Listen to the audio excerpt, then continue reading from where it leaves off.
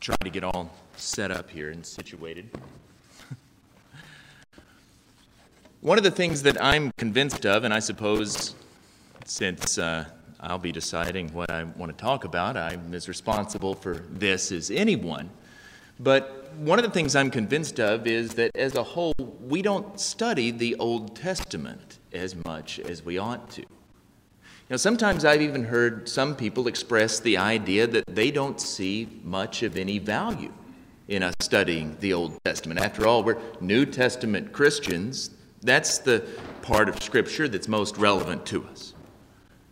Well, for one thing, we need to know the story of all of Scripture so that we know all of what God has done and we know where we fit into that larger narrative of what God is doing in the world, from creation to the fall, to his sending a Redeemer, his creation of a people to be his own unique possession.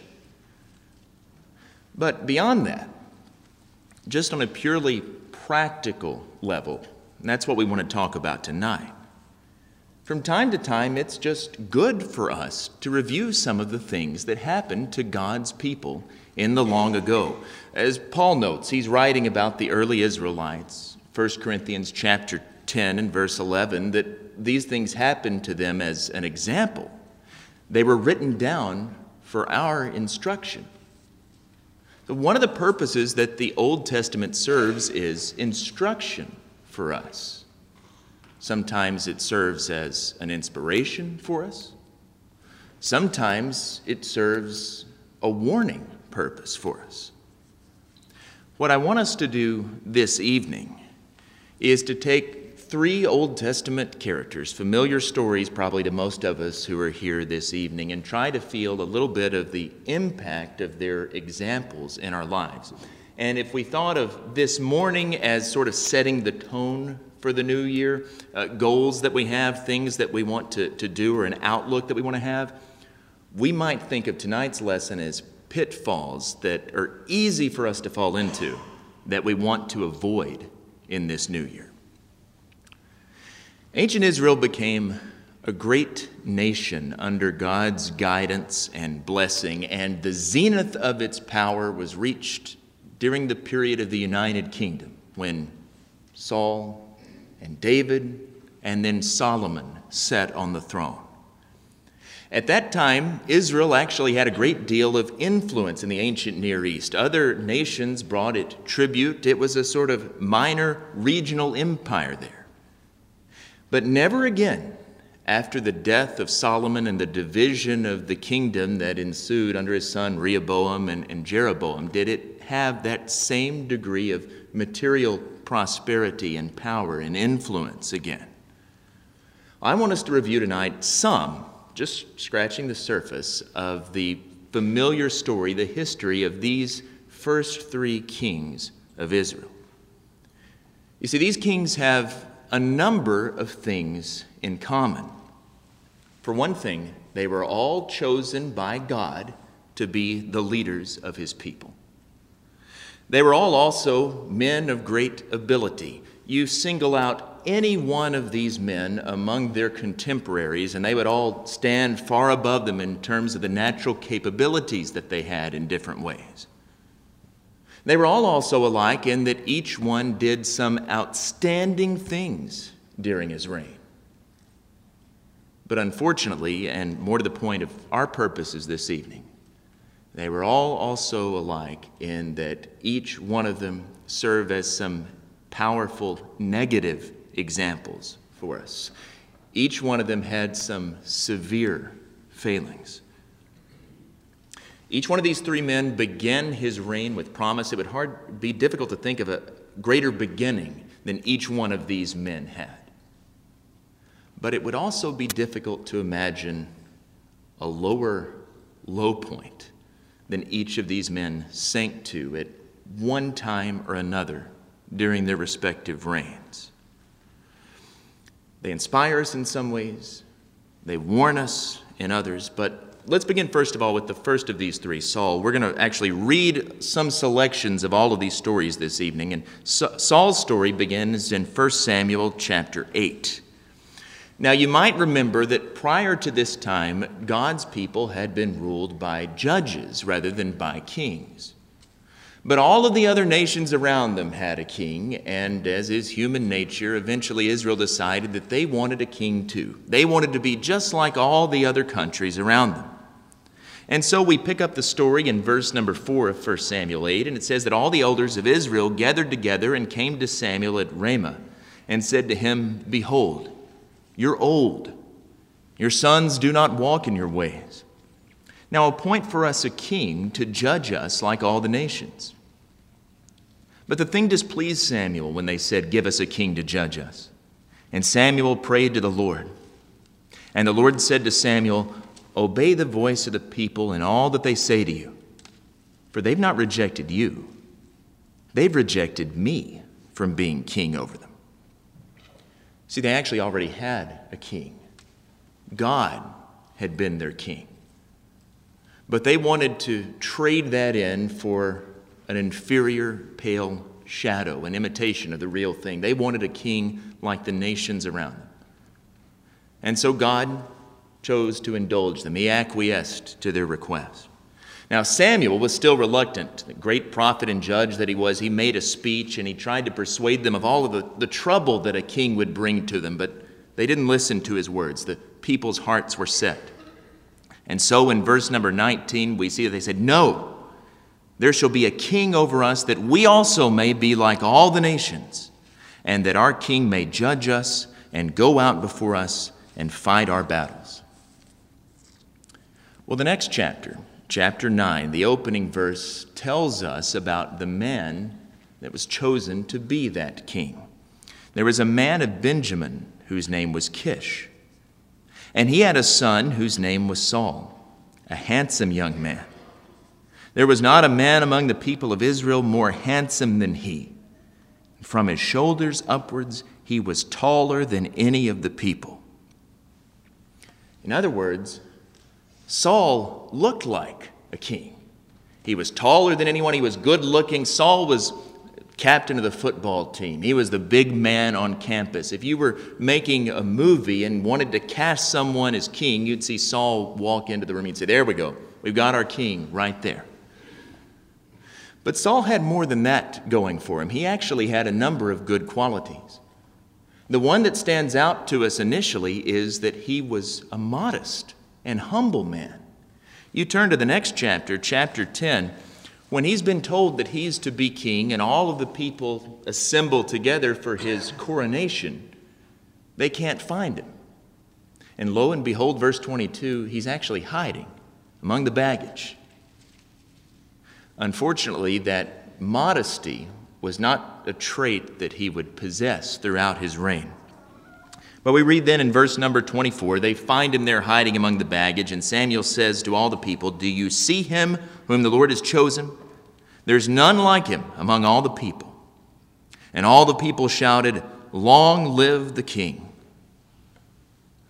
So Israel now had that king that they so desperately wanted. And Saul immediately went out and he rallied all of the troops, and he went out first of all to fight Israel's old enemy, the Ammonites. So he's off to a good start. He's a fine, promising young man. But what we soon find is that Saul wasn't nearly as modest, nearly as humble as he seemed to be at the beginning. Most of you will remember this. Under the law of Moses, it was not lawful for anyone but a priest to offer a sacrifice to God. An ordinary person couldn't do it. They weren't allowed to do it. Well, Saul faced a situation where he thought a sacrifice needed to be made. He had the entire army all assembled. They were ready to fight the Philistines, and he wanted to make an offering to the Lord in order to bless this battle that they were about to go into. And so he called for Samuel to come and to offer that sacrifice. And he waited, and he waited, and he waited. And then he waited a little more, and Samuel didn't show up. And finally he decided, well, enough's enough. I'm going to offer the sacrifice myself. He took matters into his own hands. This is in chapter 13. Verse number 8, he waited for 7 days, the time appointed by Samuel. But Samuel didn't come to Gilgal, and the people were scattering from him. So Saul said, "Bring the burnt offering here to me and the peace offerings." And he offered the burnt offering. He acted impetuously because he was afraid of what the people were going to do, that he was losing them. This is not just ill-advised, this was actually unlawful. God had specifically commanded only priests to make the offering. And lo and behold, as soon as he did that, Samuel showed up. And we see in verse number 13 that Samuel says to him, "You have done foolishly. You have not kept the commandment of the Lord your God with which he commanded you. For then the Lord would have established your kingdom over Israel forever. But now your kingdom shall not continue. The Lord has sought out a man after his own heart, and the Lord has commanded him to be prince over his people, because you have not kept what the Lord commanded you." You see, the problem we see with Saul is that he's a man who feels that he can set aside the Lord's commandment if it pleases him. Saul's going to do what Saul wants to do, regardless of what God has said to do. And we see that glaring character flaw come out again. It's only a short step up to chapter number 15. This is a famous story. God commanded Saul to go and destroy Israel's long-standing enemy, the Amalekites. Verse number 3, you may remember this. He's to go and destroy them utterly, down to the last man, woman, child, all of the animals. This is divine judgment on the Amalekites, if this seems harsh. So God tells him to destroy them utterly, to bring back nothing. But Saul gets over there, and he decides he likes the look of some of the things. And it would be a real shame to just destroy all of this. And so in verses 8 and 9, we see that he takes the king, Agag, alive. He takes the best of all the flocks. Verse number 9 tells us, all that was good, they didn't destroy. Instead, all that was despised and worthless, that's what they devoted to destruction. Well, Saul heads back home, and the Lord appears to Samuel and tells him what happened, how he's displeased with Saul, and Samuel goes out to meet him. And this, to me, is one of the most vivid scenes in all of the Bible.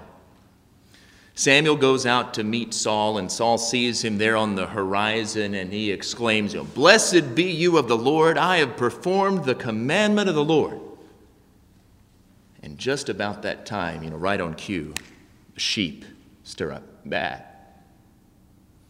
And Samuel says, "Well then, what does this mean, the bleating of the sheep in my ears, the lowing of the oxen that I hear?" In other words, the sounds that had preceded Saul told Samuel very clearly that he had not kept God's law. He hadn't destroyed everything. And then Saul shows us another character flaw. He's not willing to accept responsibility. He tries to shift blame. Remember this? He says, "Well, yeah, the people saw the best of the flocks, and they decided what they wanted to do was to take back the best of all of them and to make a sacrifice for the Lord." Then comes one of the greatest passages in all the Bible. Samuel responds to him, verse number 22, "Has the Lord his great delight in burnt offerings and sacrifices, as in obeying the voice of the Lord? Behold, to obey is better than sacrifice, and to listen than the fat of rams. For rebellion is as the sin of divination, and presumption is as iniquity and idolatry. Because you have rejected the word of the Lord, he has also rejected you from being king." You can almost see Saul as he grows older. You can picture him from that timid, modest youth who wanted to please the Lord, the one that God selected. He becomes proud of his own strength, proud of his position, proud of his victories, proud of his ability to organize an army, proud of his conquest, and a few years passed, and he's thinking more about Saul than he's thinking about anything else. See, the problem here for Saul is self-centeredness. That's his fundamental problem. And the reason we wanted to look at him as an example is because that's a problem that can ruin any of us. It's the problem of thinking about your own will, your own desires, rather than the will and the desires and the commandments of God. And whatever we want to call this, egocentricity, self-centeredness, selfishness, these things are like a cancer in a person's life. They can completely eat you up. There's a destructive power that comes over a person when we start to feel like we're what's most important, and it's by our own power and by our own strength and our own wit and our own wisdom that we've accomplished everything that we accomplished in life. It's a very old story, but the sin of self-centeredness that ruined Saul's life is a very modern problem. It's at least as prevalent in our own age. Maybe we're even more susceptible to it than some. In our country, one that's built on this concept of self-reliance and independence, it's easy for us to think about pulling ourselves up by our own bootstraps, and I'm a self-made man or a self-made woman, and to take pride in those accomplishments to the point that we trust ourselves, we rely on ourselves, and we just push God out of the picture. God at one time was very great in the eyes of Saul. But later on, Saul became his own God. God was displaced by Saul's own conception of himself. And we see the end result of that. You turn over just a few more pages.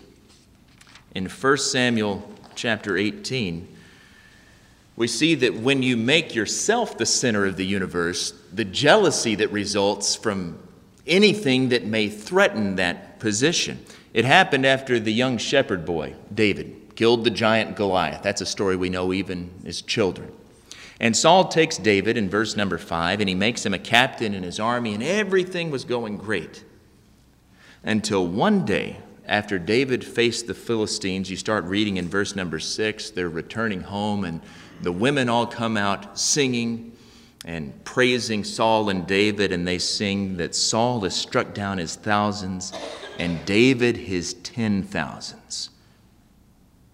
And Saul hears that, and he says, well, if they're singing that about David, what more can he have but the kingdom? And it says that from that day on, Saul kept an eye on David. His own self-centeredness, his self-concern ruined his life and caused God to remove him from being king. But after a time, God allowed David to come into the place of Saul. And we read most of David's story in 2 Samuel. And for the most part, this is a wonderful story. David, you remember, was a shepherd boy. He was full of courage. He was full of faith. He stood alone before Goliath in triumph, as we already mentioned. And he had a number of other fine qualities. And we don't need to mention all of David's good qualities tonight. There are many. I don't want to give him the short end of the stick here. But David had a failing too. David's failing was of a very different kind than Saul's. We read about it in 2 Samuel chapter 11, starting in verse number 1. In the spring of the year, the time when kings go out to battle, David sent Joab and his servants with him and all Israel. And they ravaged the Ammonites and besieged Rabbah. But David remained at Jerusalem. And it happened late one afternoon when David arose from his couch and was walking on the roof of the king's house that he saw from the roof a woman bathing. And the woman was very beautiful. And David sent and inquired about the woman. And one said, "Isn't this Bathsheba, the daughter of Eliam, the wife of Uriah the Hittite?" So David sent messengers and took her, and she came to him, and he lay with her. Now she'd been purifying herself from her uncleanness. Then she returned to her house. And the woman conceived, and she sent and told David, "I'm pregnant." David saw this woman who was not his wife. He committed adultery. And then his sin was compounded by trying to cover it up even to the point of murder. You remember the rest of this story. To try to cover all of this up, he calls her husband Uriah back to the front and tries to send him home. But Uriah, being a good soldier, he's not going to go and sleep in his own bed. He sleeps outside the king's house. And so, having no other recourse, he thinks, David devises a backup plan. He sends a message secretly to Joab. Joab actually sends it by Uriah's hand because he knows he's a man he can trust. And the message is to put Uriah on the front line, and when the battle is the hottest, draw back from him so he'll be killed. That plan's carried out. Uriah dies. See, David's sin was not so much being self-centered, although in a sense self-centeredness is the root of all sin. David's sin was lust, another one of the causes of the downfall of people. I don't want to dwell on that specifically so much as to point out that David's sin was a secret sin. It's one that took hold of him, one that he knew was wrong, otherwise he wouldn't have tried to cover it up. But he got lost in it. It overtook him. He knew it didn't match that public face, that persona he put out there, and so he did his best to hide it. But eventually, it found him out. We can all fall victim to that, whether it's lust, whether it's some sort of addiction that we get caught in. That could be a substance, that could be some sort of other vice that we're engaged in, whether it's sins of disposition. We all at times can get caught up in things that we know are wrong. We know that they don't match the profession of who we claim to be as Christians, and yet we get so entangled in them that we don't know how to extricate ourselves from them. Now, to David's credit, he lived his life in such a way after that as to make things right. You'll remember in chapter 12, Nathan the prophet comes to him and tells him that touching parable of the little ewe lamb. That is, that there was a rich man who had abundant flocks, and there was this one poor man. All he had was this one little ewe lamb. And she was so precious to him that she actually ate at his table. He held her like she was a daughter to him. And then one day, visitors came to that rich man, and wanting to feed them, not knowing what to do, instead of taking from his flocks, he went and he took that one little ewe lamb from that poor man. And when David heard that story, he was outraged. He says, "As the Lord lives, the man who did this thing shall surely die." And Nathan said to him, "You are the man." Now, when David was confronted like that, to his credit, he repented. Verse number 13, he says, "I have sinned against the Lord." And it's with a great deal of sympathy we read the 51st Psalm. That was the scripture that was read from a few moments ago. That's a psalm of penance, his penitential psalm, by tradition said to be written on this occasion. You could read the whole thing, but we read the excerpt, "Create in me a clean heart, O God, renew a right spirit within me." We should all be thankful for the fact that we have a merciful, a gracious God who promises us that even though we sin, he will forgive us of our sins when we confess those sins, when we repent, when we turn back to it. But unfortunately, the problem with secret sin, even if we don't get caught in the moment, is that from then on out, he had to deal with the consequences of that sin. For the rest of his life, as Nathan says, the sword didn't depart from his house. His sons fought with one another. A couple of them rose up in rebellion against him. It's great that God forgives sin, but wouldn't it have been even better if David would never have gotten himself into that position in the first place and marred that otherwise beautiful record that he had? It's a black chapter that stands out in the life of King David. In the course of time, David grew old, and from among his sons, Solomon was selected to be his successor. And this takes us to 1 Kings. Solomon was a young man of great ability, and he went on to become an extremely powerful king. All sorts of other nations brought him tribute. He had copper mines. He had ships trading, sailing as far west as modern-day Spain and down in the Gulf of Aqaba. Solomon became great, even by worldly standards. But part of his greatness was due to the fact that early on in his life, he leaned heavily upon God. You remember this story? In 1 Kings chapter 3, soon after he was called to be king, the Lord appeared to him and he said, "Ask me anything." This is verse number 5. "Ask me anything, and I'll give it to you." And you probably remember Solomon's answer. Verse number 7, he says, "Lord my God, you have made your servant king in place of David my father, though I'm but a little child. I do not know how to go out or come in. And your servant is in the midst of your people whom you've chosen, a great people, too many to be numbered or counted for multitude.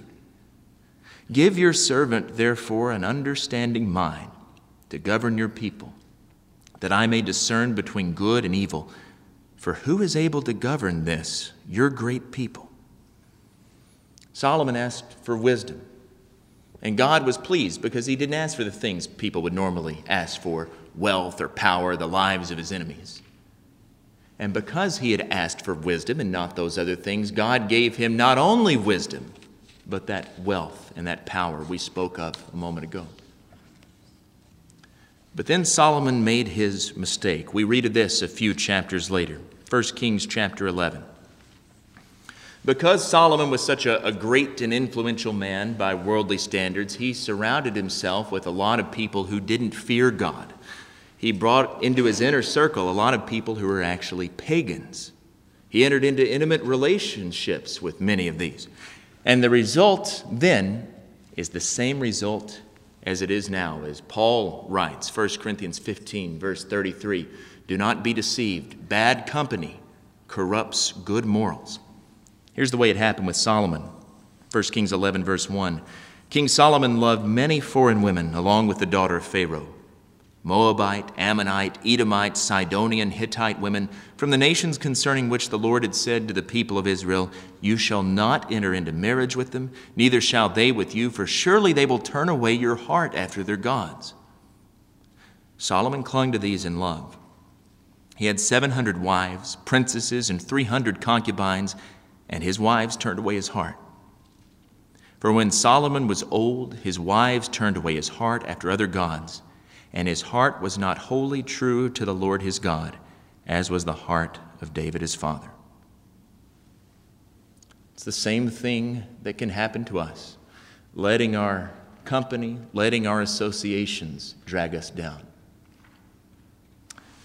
I wish we had the power to really visualize these three kings of Israel. Now, there stands Saul. We look up to him because he looks like a king. He's right out of central casting. And yet he was a man whose self-centeredness blasted all of the success that he might have had in life. We ought to remember Paul's admonition to the Romans.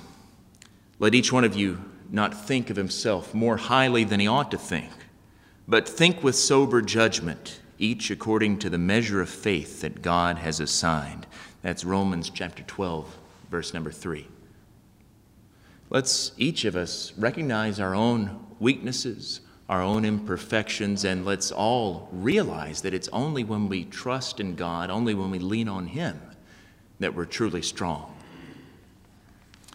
When we look at David, we see a man with all of these wonderful virtues, a man who was called a man after God's own heart. We read that passage tonight.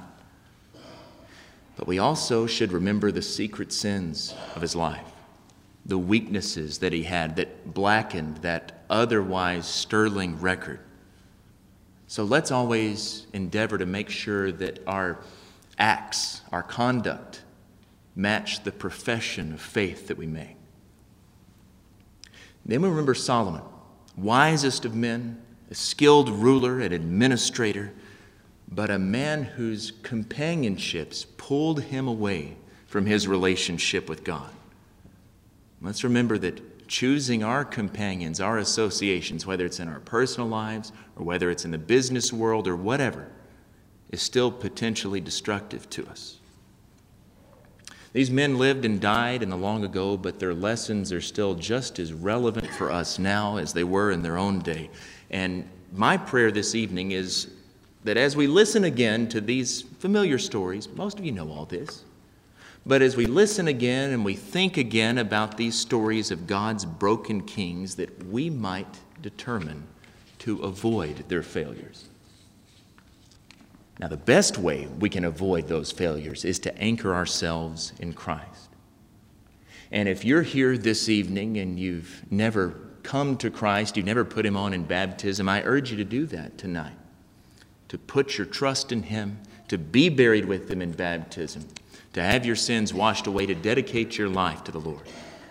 But I know that more than likely, on an evening like this, an audience like this, at least most of us, maybe everyone here already is a Christian. Maybe some of these sins are your sins that you're dealing with. Maybe you're struggling with self-centeredness. Maybe there's secret sin in your life you need to repent of publicly this evening. Maybe some of your associations have pulled you away from the Lord. If you're struggling with any one of these things, or if there's some other need that you have, if we can help you in any way, you can make it known now while we sing.